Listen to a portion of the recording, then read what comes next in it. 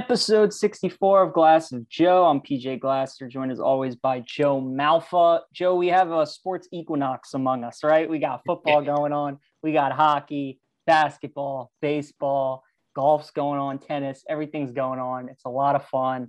But it is the month of October. So, of course, we start with baseball, ALCS, NLCS, both still going on. Both series have reached a game six.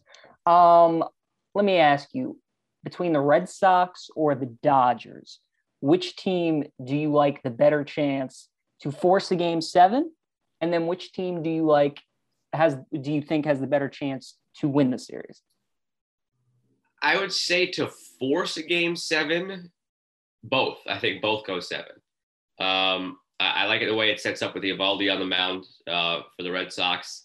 And I don't know actually if the Astros announced a starter yet, but either way, I like the Red Sox to bounce back and win one at least in game six.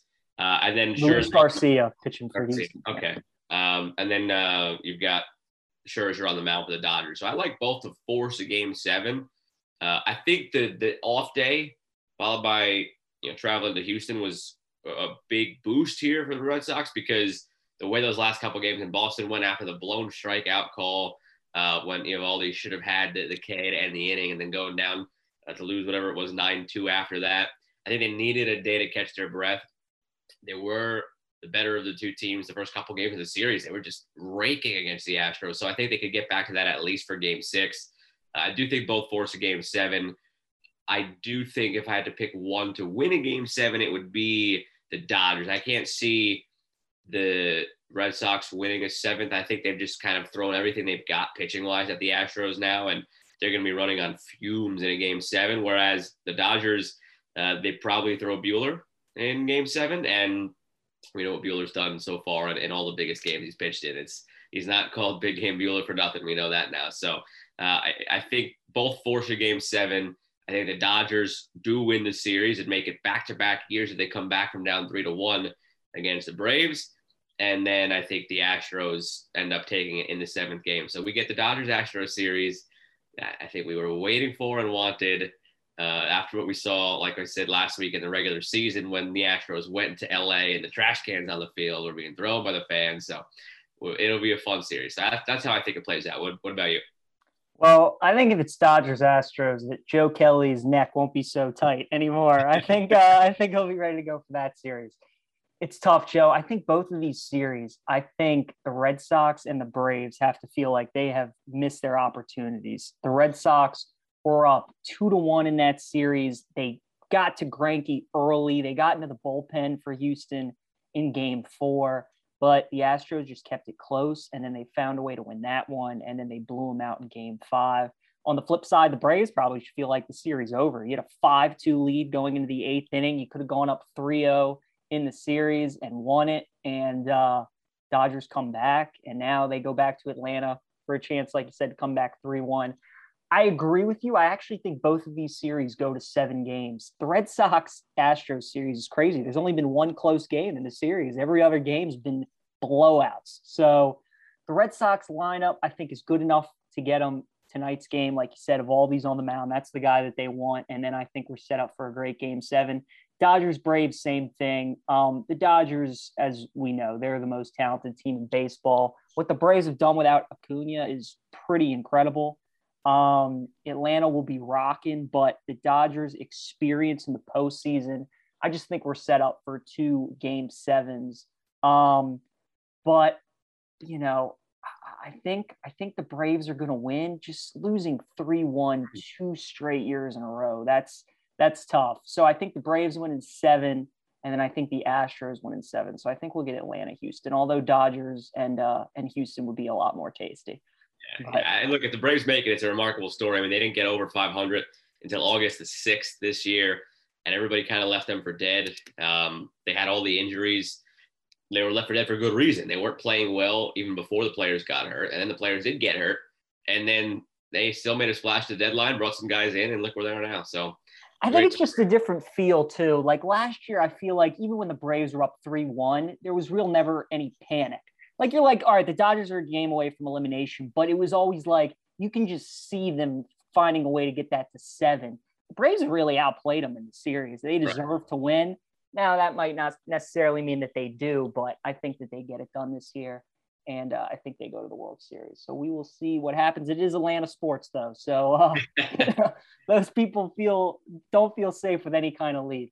College football now, Joe. And last week, big shakeup in the rankings. Big time. Cincinnati, I think, is still celebrating from what happened in Iowa City with Iowa going down. I think two things still need to happen for Cincinnati fans to feel like they are for sure a lock. I don't think they're quite locked in yet. I think the first thing is that they either need Georgia to win out or Bama to lose another game. They need one SEC team to get in. And then the second thing is I think they need Oregon to lose again. Oregon's win against Ohio State is so big for Oregon and the Pac-12, especially the fact they won out at Ohio State without Thibodeau. I mean, that's probably the best win that any team has had this season in college football besides Purdue beating Iowa.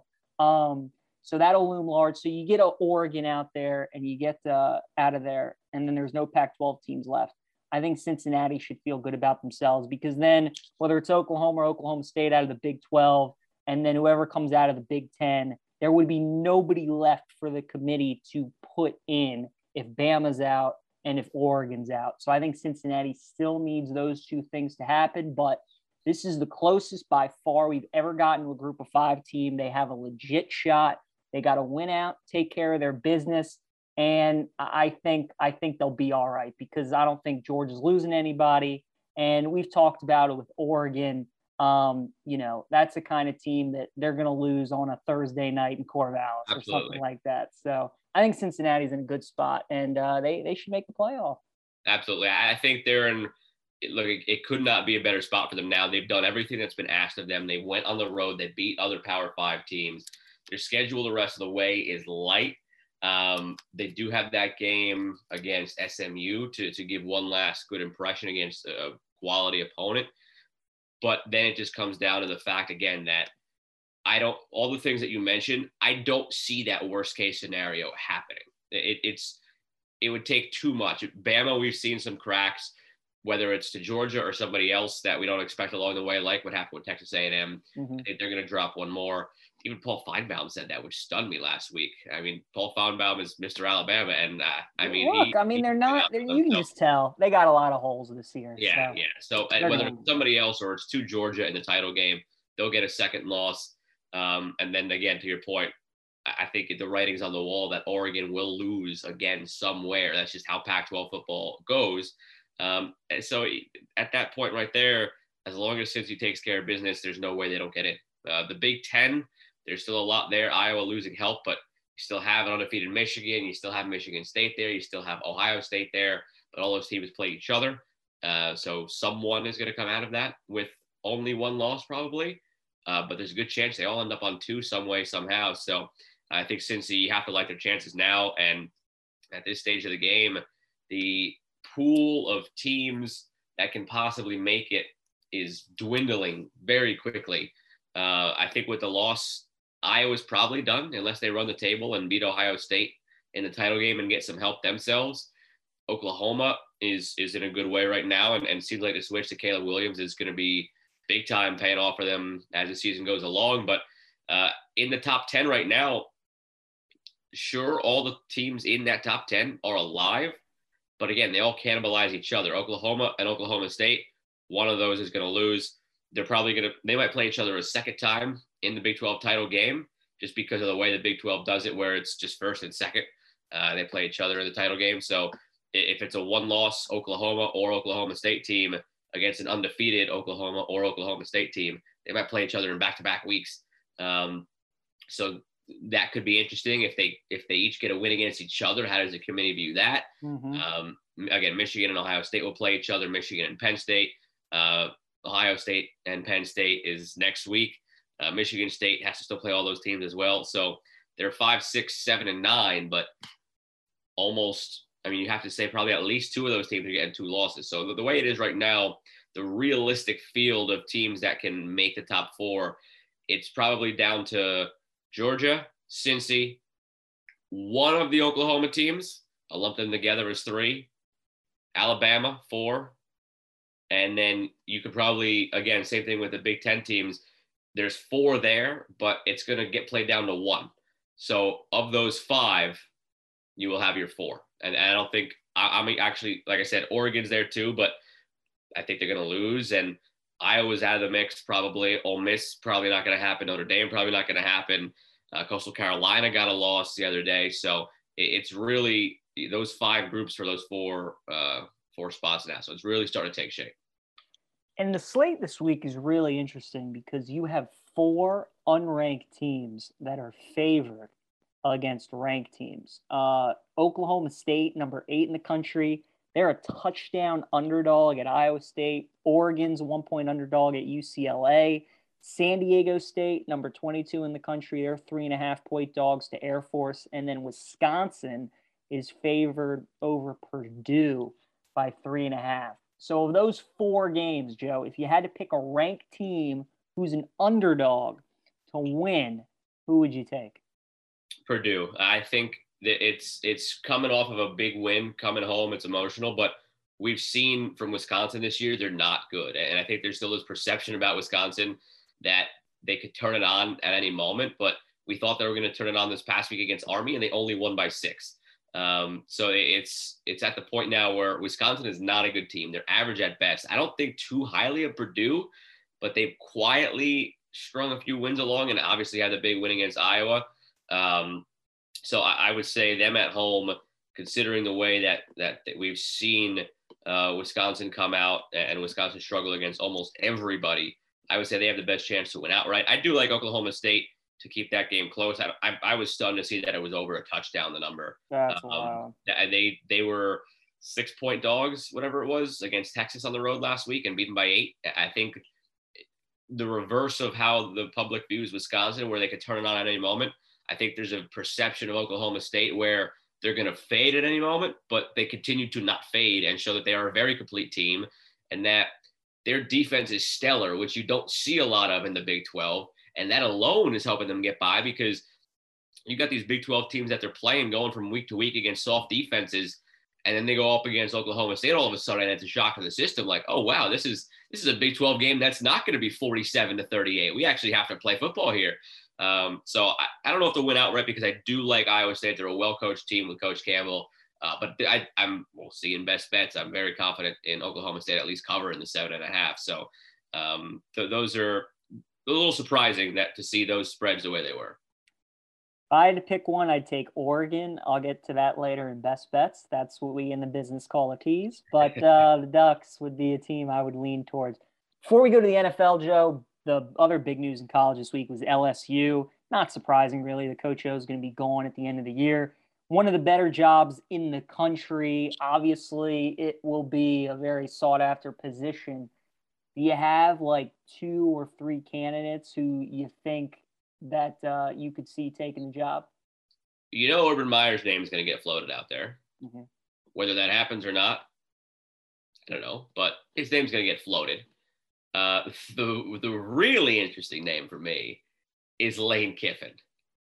It's not going to happen. Because that's one right there where for the early career issues Lane Kiffin had when he was that supposed to be Sean McVay way back then, but he wasn't ready. He had the last name from his dad, who was a successful coach.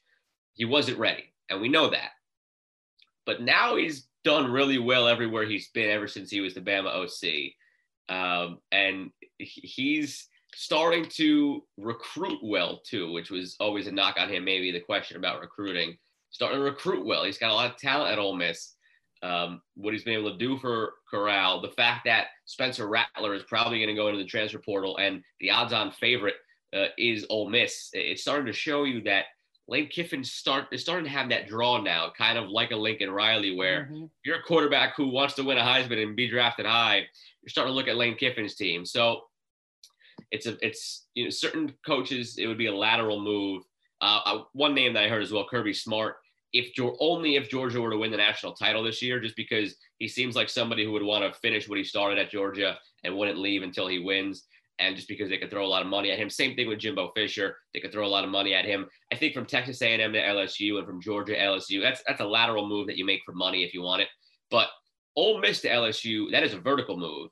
And that is one where he's in a better situation. It's in one of the recruiting hotbeds. He's going to get a lot of money. And the buzz that would generate would be off the charts. Lane Kiffin's the one to watch. Another one, keep in the back of your mind, maybe Joe Brady, just because he just won the Natty with them as the OC. But if he's going to be a head coach, I think it's going to be an NFL head coach. I don't think they're going to want to put for me, it's tough to be a first-time head coach that young at a big college program like that because there's so much else that goes into it. You got to know whose hands to shake, whose babies to kiss when it comes to the boosters to get the money and recruiting. And there's so much you got to worry about where for a young first-time head coach like that, it's probably easier to be an NFL head coach where you don't have to worry about those things. So I think Joe Brady gets a head coaching job next year, but not at LSU. However, whoever is in there at LSU, if it's not a good fit within a year or two and Joe Brady's doing well in the NFL, it could be a stopgap coach situation where they cast him aside and go right for Joe Brady. But it's probably going to be a big name, so the stopgap probably won't come to fruition. Kiffin's interesting. Excuse me. I don't think he leaves Ole Miss. I just think Ole Miss is perfect for him. At a school like that, you're expected to compete and expected to win, but those people are happy with beating Bama once every 4 years. Right. You go to LSU and the game totally changes. You got to win 9-10 games every year. So I don't know if that's something Lane would want to do. I wrote down 6 names that I thought maybe I could see happening. Joe Brady was one of them. You make a good point, though, about I don't think LSU would take a shot on a guy who's never been a head coach. He might be good on the field, but you don't know what's going to happen off the field in terms of recruiting. Right. The only reason I threw his name in the hat is because he's just so beloved with what he did with that offense. James Franklin was another one. Again, he's a Pennsylvania guy, though. So he's been talked about with USC. And I just think as a Pennsylvania guy, I think Penn State's his dream job. I don't really think he leaves. Luke Fickell, just because of the job he's done at Cincinnati. And, really, he's the top group of 5 coach. He reminds me a lot of Tom Herman when he was at Houston, that sought-after guy. That didn't work out. Did not work out. So, I don't think Fickell would work at LSU. He obviously, Ohio State's his dream job. I don't think Ryan Day is going anywhere anytime soon. So maybe he takes LSU in the meantime. We'll see. Outside guys, I said PJ Fleck from Minnesota. Fleck's been in the Midwest his whole life, and I think that kind of brand works for him. You go to the SEC where the recruiting pipeline is so different. They're not as patient with you developing guys, and I just love him as a coach and just the job he's done where he's been at different schools. Mel Tucker at Michigan State was another one. At Colorado, he was only there for 1 year, but they played pretty well. Now you're seeing what he's doing at Michigan State in year 2. So he's done a good job. And then the last one was Dave Aranda at Baylor. He was the LSU defensive coordinator on that national title team. Baylor's had a pretty good season. But I think LSU wants to go offense. We're in the age of college football now where unless you're Nick Saban, unless you're Kirby Smart, unless you're just an absolute genius defensively and you can recruit that side of the ball like crazy, we've just transitioned to the era in college football where if you're going to compete, your teams have to score 40, 45 a game. So I think they're going to go after an offensive guy. Fickell would probably be at the top of my list if I had to pick a candidate. But again, I just don't know if LSU fits with him well. Kiffin's interesting. A guy like Mark Stoops at Kentucky is interesting with the job he's done. Does he want to jump up, kind of make the Mullen move from Mississippi State to Florida? It's kind of the same stepping stone to LSU. So that'd be interesting. But, this offseason is going to be fun. USC and LSU are 2 top 10 jobs. So it'll be interesting to see where those guys go. Yeah, it's going to be tight. And there's going to be a lot of talk about Urban Meyer. There really is. And I don't want to go too much into it because we don't know exactly what the situation is going to be. But the guy barely made it through week 4 in the NFL. I don't think he's going to make it through the entire season. Well, he'll make it through the entire season, but he won't make it through an off season. He won't make it through Black Monday probably. Right. So if he's all of a sudden free, it's interesting. It's really, really interesting to see if he would go back into it like that. But it's going to be, look, LSU is one of the best jobs out there. So it wasn't for a while, 80s, 90s, but 2000s it was restored after DiNardo and then Saban. So it's clearly been restored and it's been one of the top jobs. And I can't see them not going for a big name. Like, no offense to all the guys some of the guys you mentioned, like a Tucker and a Fleck. They're not big enough gets, I think, for LSU and the LSU brand. So it's going to be might be a long wait because they're probably going to parse through some guys and wait for bowl season to end. And because so many of the guys they might be looking at might be playing into January in the NFL, or they might be playing into January with the New Year's bowl games in college football. So it might be a while. Season will end for LSU. Well, they might make a bowl game. So the season, but it won't be a great bowl game. So their season will probably end mid-December, late December with one of those early bowl games. Yeah. So they're going to be waiting for a few weeks, I think. All right, from college to the pros. NFL slate, honestly, kind of weak this week. Terrible slate. There are, there are 3 games this week with double-digit favorites. 6 teams are all bye, so that's 3 less games that we've had. The best game on the docket is Ravens-Bengals, which is a good game, but it really shouldn't be a headliner on a schedule. I guess Tennessee-Kansas City probably might be the best game. Look, everybody in Survivor this week is going to be taking Tampa. They're going to be taking Los Angeles, the Rams, that is. They're going to be taking Arizona, and they're going to be taking Green Bay. If you had a choice to pick one of those teams that you can see struggling, who would you take? Struggling? Can I say none of them? I don't think any of them struggle. I mean, it's the Cardinals are going to absolutely eviscerate that game against the Texans. The Rams are going to absolutely eviscerate the Lions. Matthew Stafford has probably had this circle on his calendar. Green Bay is rolling right now, and Washington just doesn't match up well with them going on the road now too. And Tampa had the mini bye week coming off a Thursday night game to playing Sunday the following week against the Bears team. So definitely not the Rams or the Cardinals. I could see the Bears defense getting to Tom Brady a couple times. I could see the Washington defensive front getting to Rodgers a couple times, but neither nearly enough to make it tight and to win. I think all 4 teams win by the double-digit spreads they have, and are set to go. It's gonna be a brutal NFL week, and we had a brutal one last week. We had 3 or 4 blowouts last week that were just god awful. We're gonna have a few this week again. Hopefully, those are kind of out of the system here in week 6 and 7, and we're back to some good football in week 8. I'm with you. I can't remember a week in the NFL where I looked at spreads wise and I'm like, I don't like any of these games. Usually there's like 1 or 2 games that I look at and I'm like, oh, I love that team this week, or I love this team this week. And for me, it's one of those weeks I really don't. If there's a team I had to pick, it'd maybe be Green Bay, just because they have Arizona next week on Thursday. One of the best Thursday night games we've ever had is going to be Green Bay at Arizona next week. So I could see maybe a little look ahead. Definitely a letdown spot for the Packers. I could see Washington covering the number, getting in there late with a backdoor, but I'm with you. Arizona, look, J.J. Watt. Arizona's probably the easiest one. Watt and Hopkins are going to want to beat that team by 40. Yeah. Like you said with Stafford, those guys are going to play well with them. Goff obviously wants to play well too, but the problem is Stafford is a lot more around them. And Tampa, I feel like I bet against them every week, just waiting for them to have some kind of letdown and hangover, and they just never do. And the Bears just don't have the offensive firepower to hang with them. So I'm with you.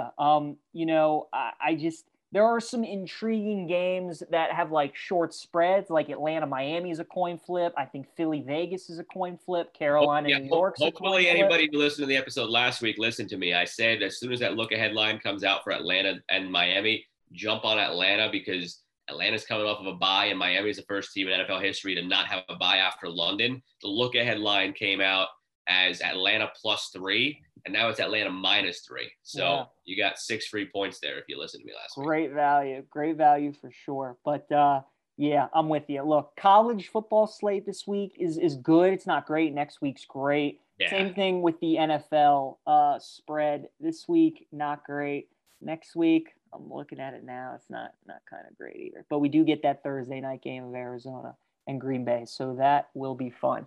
Joe, before we get to best bets and trivia, the NBA season is underway. All the teams have played so far in the season, so we got a chance to watch and play. Do you have any thoughts? Really, we never really went over who our preseason picks were to win the title. But what you seeing? I know it's early, but are you still kind of rolling with the Lakers if you took them, or the Bucks if you took them, or Brooklyn? What are your thoughts so far? I'm excited for this season because last year we thought it was open, and it was open, and we had a Bucks Suns final. It's open again. I think we've finally reached a point now in the NBA where we like the super teams are kind of behind us, and even though like the Nets are still kind of one if Kyrie ever shows up, the fact that Kyrie cannot be counted on takes away from them, and because they don't really care about the regular season, they might not be a top seed. So they might have to go on the road in a game 5 and a game 7 against a team like the Bucks or against a team, like, the I don't know, the Celtics or something like that, just for example. Like there's going to be, there's issues for the Nets potentially. So it's not the same like we've seen in the past. It's really open. In the East, I mean, you've got your top heavy teams, and then you've got teams that are looking to take that step again, like the Hawks and the Knicks, who we saw last year come in at 4 and 5. That are going to be interesting. The Hornets, with Ball improving, they're looking to take that next step. The Wizards probably got better by losing Russell Westbrook, and they're in the mix probably at the back of their defense the other night. I know. Gave them 83 points. I was so proud of them. Kyle Lowry coming in too with the Heat. I mean, it's just so open in the Eastern Conference, and in the West, we know the West is always open. The West has always been terrific, but the East is just wide open this year. And even the West, like the Lakers, it's going to take them some time to gel. They have a lot of older dudes who are going to need to rest a lot of nights. So they're probably going to come in at like 3 or 4, not be one of the top seeds, just because, again, they're going to rest a lot. So it's really open all around. And I really want to, honestly, it's probably a cop-out answer, but I need to give it a week or two to see first, like who looks like what and where teams might slot in. I genuinely have no clue right now, because you go up and down the list, every team almost has 2 guys, not 3. You need that big 3 to really solidify yourself as a title winner. But every team's almost got 2. You got Lillard and McCollum. You got Luka, and Luka, they're more of a real team because Kristaps isn't really a good number 2. Mm-hmm. But the Nuggets, they're going to get Murray back probably after the new year to go with Jokic, and we saw what they did even without Murray last year with Gordon, and then you get the Jazz with Mitchell and Gobert, and the Warriors are getting Clay back around Christmas. So you go up and down the West, and everybody's got 2 guys at least. The Clippers don't know when they're getting Kawhi back. They still have a good team overall with Paul George. The Lakers are the Lakers. So it's open all around. Agree with everything you said. I think the West is extremely intriguing. Like you said, because there's just so many teams right now who have stars that are sitting out that are going to come back. Golden State is Clay. Clippers have Kawhi. The Nuggets have Murray. So all those teams are going to get better over time. They're going to improve. The Lakers, they're going to get better over time once Westbrook gets into the shuffle. Phoenix is going to be right there again. Utah is going to be right there again. You have about 6 teams that you could state your case for to make the finals. And I would say, I can see it. Absolutely. So I think the Warriors are the most dangerous team just because they've been out of the playoffs the last couple of years. They're well rested. Now they have all these fresh guys, Wiseman and Kuminga when they come back. Obviously, Clay, when he comes back, you hope Clay won't be what he was when he comes back, but you hope he's 85% there, 80% there. Because, he was one of the better players, one of the top 15 players in the league. And then on the East, like you said, I think a lot of people think it's just Milwaukee and Brooklyn, but teams like you said, Philly, Atlanta, Miami, I think those teams are a lot closer. Too. I mean, Boston, Jason Tatum's a bona fide superstar. So, I mean, like, you start going through all those teams, all right, Milwaukee, Brooklyn, Boston, Miami, Atlanta, even the Knicks, the Sixers, depending on trading Ben Simmons, those teams probably all make it. It's anybody's guess at the seeding order. I have no clue. I would have no idea where to begin trying to seed those teams. If you told me that the Sixers would be 1, the Bucks 2, the Heat 3, the Nets 4, I'd buy it because you don't know exactly who's going to rest and when and injuries. I'd say you're pretty secure on picking those 6 to make it. Even the Bulls look good. The Bulls have more firepower than people realize. And I think Yeah. they sneak in there, and they could be this year's Knicks, where nobody was really talking about them, and they have talent, and they could be a 5, 6, 7 seed. So I could give you the 8 teams, the 8, 9 teams, and don't forget we have the play-in still. So I could give you those teams, but anybody's guess on the order it comes in. And again, the same goes for the West. It is going to be a genuinely fun regular season for a league where the regular season was probably its worst product. The playoffs, great. The offseason with the Woj bombs, great. The regular season is the NBA's weakest link. And I don't think you can say that this year. It's going to be special. It's going to be a lot of fun. I agree. And we got 10 more games tonight in the NBA. So obviously, the more games we'll see, the more that we will learn about these teams. I'm with you, though. It's good that the NBA kind of has parity back. You know, when Right. the Warriors had that dynasty, when LeBron was on Cleveland, you kind of just knew what the outcome would be. Correct. This year, though, you really you don't know. It probably still ends up chalky in terms of the conference finals, where you're probably going to get, you know, Lakers Warriors once Clay is back, or Lakers Suns. Like you're probably going to get chalk in the playoffs, in the conference finals, I should say. And in the East, it's probably going to come down to Milwaukee, Brooklyn again. But again, that's only if the bracket sets up that way, because like we just said, you could see any of those teams falling anywhere on the seeding chart. So it's not necessarily going to be a foregone conclusion that it's going to be those teams first and second seeds, so they won't play each other until the conference final. So you could have, like last year, Brooklyn and Milwaukee meeting in the second round instead of in the conference final. So it's going to be really tight. I probably pick Milwaukee to repeat. I genuinely think there's something special about that team, and I think they kind of heard the noise in the offseason and even in the playoffs last year that every team they went up against during the playoff run last year had a player missing due to injury. But they're still constructed the same way. They're still strong all around, and Giannis is just getting better and better. So I think Giannis could win MVP again this year, and I think they got the weight off their shoulders of winning one. They have the taste for it, and I could very well see him winning a second this year. They could. Yeah, the Bucks are a good team. Miami killed them last night, which was shocking. So yeah, the NBA will be fun to watch. That's just getting going. Joe, it's best bets time now, and trivia. We are neck and neck in both of them. In trivia, you're up by 1, 25-24. In best bets, you are 20-15 on the season. I'm 19-16. You have 61 points. I have 57. So pretty good. I mean, you're 5 games over 500 in best bets. I'm 3 games, so pretty good stuff. We'll do some best bets first, as we always do. So, Joe, what is your number 5 best bet? All right, coming in at number 5, and whenever I'm picking one of my teams, I'll put it at number 5 just in case my heart is clouding my mind. But Maryland coming off of a bye, going up against a Minnesota team that I don't think is anything special. And Maryland has always had pretty good success the last few years against Minnesota. Maryland's plus 4.5. I could see Maryland losing, but it's going to be a tight game. And again, coming off the bye week, I think it came at a good time. This is the stage of the year where I think we start to see some overreactions based on recent performances rather than the whole big picture influencing spreads. Minnesota has strung together a couple of decent performances. Maryland is coming off of 2 just ass whippings, but think about who it came against. It was home against Iowa. It was at Ohio State, teams that weren't just number 2 in the country, and now number 5, I guess Ohio State is in the country. So think of the opponent. Yes, Maryland is coming off 2 embarrassing games. They also played 2 of the top 5 teams in the country in doing so, and they had a bye week. And now they come out against an average Minnesota team. So I think Maryland wins outright, but I'll take the 4.5 for my number 5 pick. All right, my number 5 pick is the Philadelphia Eagles +3 this week against Las Vegas. Philly, obviously, coming off a home loss. They played on Thursday against Tampa, so I like that they've had the extra couple days to prepare against Vegas.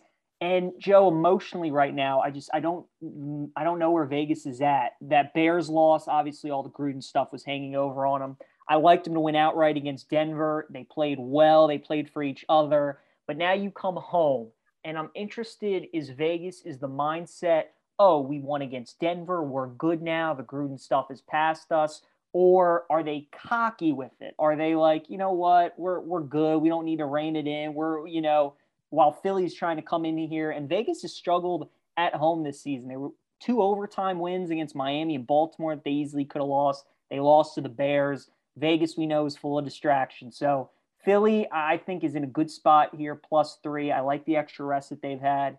And I think they probably win the game outright. But the fact that it's +3 and you can push, I like the Eagles. Like it. I'm sticking with college for my 4th pick and my number 3 pick then. But number 4 first, Purdue +3.5. Wisconsin is not running away from anybody with their offense. So even if Vegas has this pegged correctly and the public has this pegged correctly where Wisconsin is a better team and wins, which I just don't see. Maybe it is a hangover spot, sure, for Purdue. But again, we've seen from Wisconsin time and again, they're not good. They're just not a good football team this year. Where even if they do win, I can't see it by being by more than a field goal. So if you're giving me Purdue at home +3.5, I'll take the 3.5 for a team that, again, I think wins outright. But if they lose, just by virtue of the fact that Wisconsin cannot score, if they win, do you see it being anything more than 17-14 Wisconsin, 20-17 Wisconsin? Just can't see it because they don't score enough. So give me the 3.5. My number 4, I like Bama -25 against Tennessee. I think you got to lay the big number.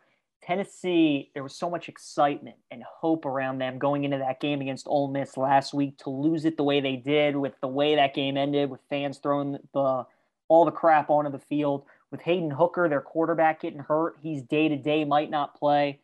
I think Joe Milton's going to play in this game, and if he does, it's going to get ugly. Tennessee's offense with Heupel, they like to go fast. And if their offense isn't clicking, if they have quick 3-and-outs, their defense is going to be on the field a long time against Bama. And, Tennessee, again, they put so much emotionally in that Ole Miss game. You lose that, and then you got to go on the road. You got to play Bama. And Bama knows they got to win out. Saban's going to make sure they're focused. He wants them playing their best ball going into the bye with LSU coming out on the other side in a couple weeks. So I'd lay the 25 with Bama. Tennessee's offense without Hooker, I think, is really going to struggle. And, Bama, I think, will probably score in the mid-40s against them. I don't think Tennessee gets into the 20s with Milton. So I'd lay the 25 with Bama. All right. My 3rd, sticking with college, last 2 are going to be NFL. Another one of those, like we said earlier, those ranked teams that are dogs. Oklahoma State +7.5. I touched on it earlier. Don't have to go into the detail again. Could they lose? Yes. Do I think they'll lose? Yes. But I don't see them losing by more than a touchdown. The way their defense plays, and Iowa State, same thing. They're a tough. Iowa State is one of the most NFL-like college teams in college, if that makes sense. And that's the reason why Matt Campbell is perceived to be an NFL head coach in the very near future. And I think they play this tight. I think Oklahoma State plays it tight. Again, it's probably a lower scoring Big 12 game than we're accustomed to seeing. It's probably somewhere I probably go maybe 27-24 Iowa State. But again, the chances of Oklahoma State themselves winning outright are much greater than the chances, I think, of Oklahoma State losing by more than a touchdown. So pretty confidently putting them at number 3 at +7.5. I feel good about all 3 of my top 3 picks this week and could have argued to pick any of them number 1. That's how confident I feel about Oklahoma State, but they come in at 3 just because I like the other 2 so much more. So. My number 3 is Clemson +3.5 against Pitt. I thought about that one. So the reason I love this game, I thought about Bama the last time they were underdogs, and it was maybe 6-7 years ago against Georgia. They were 3-point underdogs in Athens. They won by 30. And I can just see Clemson right now. All these years under Dabo that they've been favored in these ACC games. Everybody thinks they suck. Their offense is a train wreck. Pitt is scoring like 45 points a game. And I can just see it right now in Clemson this week. Just all the bulletin board material with Dabo and these players. And I get if Clemson wasn't on the jersey and Pitt wasn't on these jersey, and you looked at the team's face value, Pitt's better, and they deserve to be favored, and I get that. But there's still an emotional hurdle when you see Clemson on the other side, and you know that's the team that you got to get through. The fact I'm getting that hook with Clemson at +3.5. Look, their defense is still elite. That's not the issue. It's been the offense that's been terrible. So I think Clemson's defense keeps them in the game. I think DJ, maybe has a better week this week. I think a fired up, motivated, underdog-minded Clemson team, I think they have a good shot at winning this game, but I do like them +3.5. All right, number 2, laying a big number like you were for Bama. Rams -16.5 at home. Once it got under 17, felt good about it. If the hook were the other way, maybe not, but 16 and a half, I feel like it's a key comfortable number. I mean, they just beat the Giants by whatever they beat them by. It was a lot. And they're a team that has shown a couple blowouts this year. They can't be slowed down. The Lions just got blown out by the Bengals. Matthew Stafford wants to run it up. They're home. It's going to be, actually, look at that. Oklahoma State just extended Mike Gundy, so he's got that in his back pocket going into that game against Iowa State as well. So breaking news here apparently on Glass of Joe now, too. There you go. To the Bleacher Report push Joe alert. Schefter, giving it to you. No, credit to Bleacher Report for the push notification. But, it's going to be a blowout. I mean, all these games are going to be blowouts. One of my favorite plays overall of the weekend is getting a 6.5 point teaser on those three big favorites of the Bucs, the Cardinals, and the Rams. But give me 16.5 at the Rams. Boy, the money line parlay is going to be flying with those three teams this week.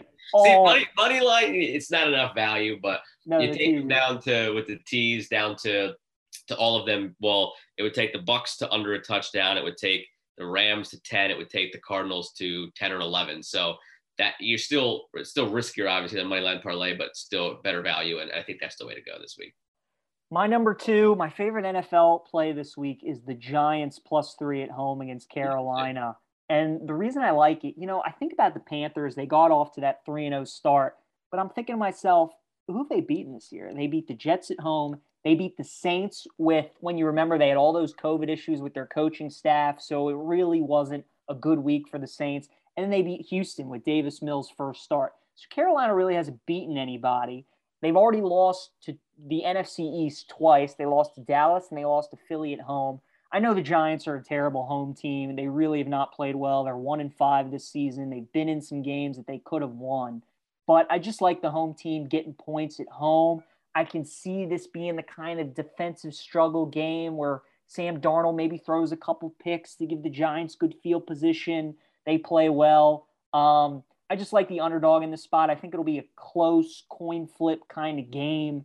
So again, because I'm getting the +3, I like the Giants at home against the Panthers. All right, number 1 for me, the game of the week in the NFL, Chiefs-Titans. The total is 57.5. Both defenses suck. Both offenses are great. I'm taking the under, PJ. Oh, baby. There's the swerve for you. I'm going under. You got me. I think the way that we could see this going is Tennessee trying with Derrick Henry to bleed the clock and keep Mahomes off the field as much as possible. I think we could also see the Chiefs relying more so on I've seen the Titans this year when they played and lost to the Jets. The Titans struggle really a lot with the short intermediate passing defense. So I could see with the likes of Hardman, Hill, Kelsey, a lot of those kind of like death by 1,000 paper cuts with the Chiefs rather than trying to take the top off the Titans this week. So I could see longer drives than you expect. I could see a lot more time of possession than people expect. And again, mostly on the Titans side with just trying to run Henry through what is a sieve of a front line defensively. It's going to chew up a lot more clock than people realize. And that's a big number, and the public's on it because both defenses suck and both offenses are great. So I like under 57.5 in that game as the number 1 play. I like it. My number 1, I gave it a tease when we were talking about the unranked teams versus the ranked teams. My favorite play of the week is Oregon money line against UCLA. We talked about it. We think Oregon's going to lose again, but it's not going to be in a game like this. It's not going to be in a high-profile game when game day's there and they're an underdog. It's going to be when they're a favorite, maybe at home, maybe on the road during a weekday. But I like Oregon in this spot. We already see what they did earlier in this season as an underdog going to Columbus and beating Ohio State. This is a game that they circled. They know that if they want to get to the Pac-12 championship, this is a game that they have to win against UCLA. I expect a good effort from Oregon. They've had trouble covering spreads as favorites, but in the underdog role, they have been pretty good against Mario Cristobal. So I like the Ducks. It's +1. Just take them on the money line to beat UCLA. Should be a great game. It'll be close, but I like the Ducks to win it. Like it. Those are our 5 bets. All right, Joe, trivia time. You are up by 1. Really like my question for you this week. You go first then, because I don't really love my question for you. It's kind of a softball, but there's a reason for it. And gotcha. I think you're going to enjoy it. So, look, we talked about the sports equinox. We got everything going on. Before we know it, college basketball is only 2.5 weeks away. So the AP poll in college basketball came out this week with their top 25. There are 8 teams right now that are top 25 in the college basketball AP poll and in the college football AP poll. Oh. So I need you to give me the 6 teams, just 6 of 8 teams. There are 8. I need you to give me 6 top of the schools that are top 25 in both football and basketball. 6 of the 8 top 25 in both. You got it. Go ahead. Okay. Michigan. Michigan is 1. Yeah, they actually might be the same number in both. Are they 6? I think they're a little higher in basketball, but it's around. They're top 10 in both. Gotcha. I remember seeing the top 25 this week. Purdue. Purdue is right next to Michigan. Purdue is stuck in the back 25. Is in there. That is correct. Is Baylor ranked at football right now? They won last week. Baylor is 3. That is correct. Okay. Kentucky's not ranked after the Georgia loss. I don't think. I'll circle back to them. Got 50 seconds left. Oregon, that is correct. And you got 4. Bama, correct. I see the pillow over your shoulder and it jogged my memory there. You need one more. It's got to be a Big Ten team. There's plenty of Big Ten teams. That Sparty maybe. No, Sparty's gonna have a down year this year. I don't think it's gonna be Michigan State. Ohio State. Ohio State. Well done. You got it. I didn't know if I should go 6 or 7. Well done. Kentucky was the other one. They're still ranked in football. The one I didn't know if you would get was Auburn. Auburn is ranked in basketball and football. That was the tough one, but well done. You got the other 6. You mentioned Kentucky, so you were all over it. So, Joe, you now are 26 in trivia. All right. Like I said, I don't love my question. It's like I feel like whenever I go to an awards question, like I feel like you get it. But it's also on the line of getting into the college basketball mode. I just want 5 of the last 7 Naismith winners. Oy. All right. God, player of the year is tough. So I'm trying to think. Is Brunson one of the last 7? Brunson 2018. Okay. Zion? Zion is 2019. Who won it last year? Was it Kispert or was it Butler? Was it Kispert? Not Kispert. Okay. Let's see. Who's won the national title? It's got to be another Villanova. 2018. Brunson. 2016. North Carolina. Frank Mason's he up there? Frank Mason, 2017. Okay. You're good at 2017, 18, and 19, but the last 2 you haven't gotten. The last two. So Virginia, was it like Kyle Guy? Remember, I said 5 of the last 7, so the time frame is 2015, right. 2021. And you wasn't got 17. Kispert last year. Was it Jared Butler last year? It was not. Strike 2. Son of a gun. I can't believe you didn't get it was Garza. Yeah, it was Garza. Garza. I was thinking of the 1 seed. Yeah, okay. You got 20 seconds left, 1 strike, and 1 more to get. Oof. Kentucky. It's got to be somebody off Kentucky. Maybe not Kansas. I'll just go with. At the buzzer. I'll go with Malik Monk. It's not him. Not Malik Monk. Okay. So 2015 was Frank Kaminsky. 2016 was Buddy Hield. You got Mason in 17, Brunson in 18, Zion in 19. Obi Toppin was 2020. The forgotten year. They were going to be a 1 seed. He was terrific. And then Garza last year. Yeah, Obi and Buddy I would not have gotten. And then Kaminsky. Yeah, just wasn't thinking that. That was good. I thought you would get Kaminsky, actually, but maybe he was too far back.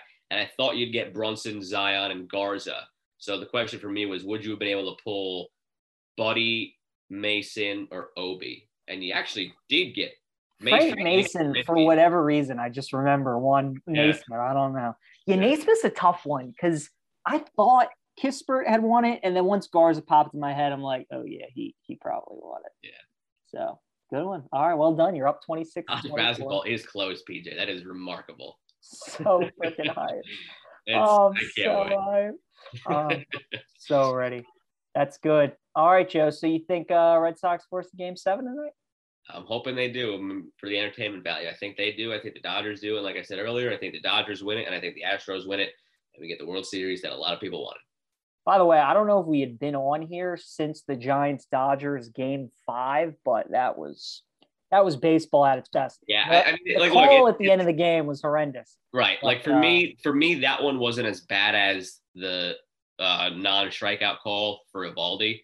I mean that tilted the whole game, and it was 100%. A strike. The other one, all right, like I could see how it's a tough one to call. It was a terrible call, but also how much of an outcome would it have had? You hate to take the back. I get that. Yeah. Wilmer Flores, as much as I love him being a former Met and being one of the fan favorites, the guy was 0 for 17 lifetime against Max Scherzer, and he would have been, instead of in an 0-2 hole, he would have been in a 1-2 hole. So probably was striking out in the very next pitch anyway, and he wasn't going to change the outcome of that game. No. So it's right to be pissed that we were robbed of having that moment of a true strikeout or something heroic happening. So we were robbed of that, but the outcome wasn't changing. The outcome did change on the non-strikeout call with the Eovaldi, and was it Laz Diaz behind the plate? So brutal. Not good. Not a great postseason for MLB umpires. Not a great whole year for MLB umpires. They've been terrible all year long.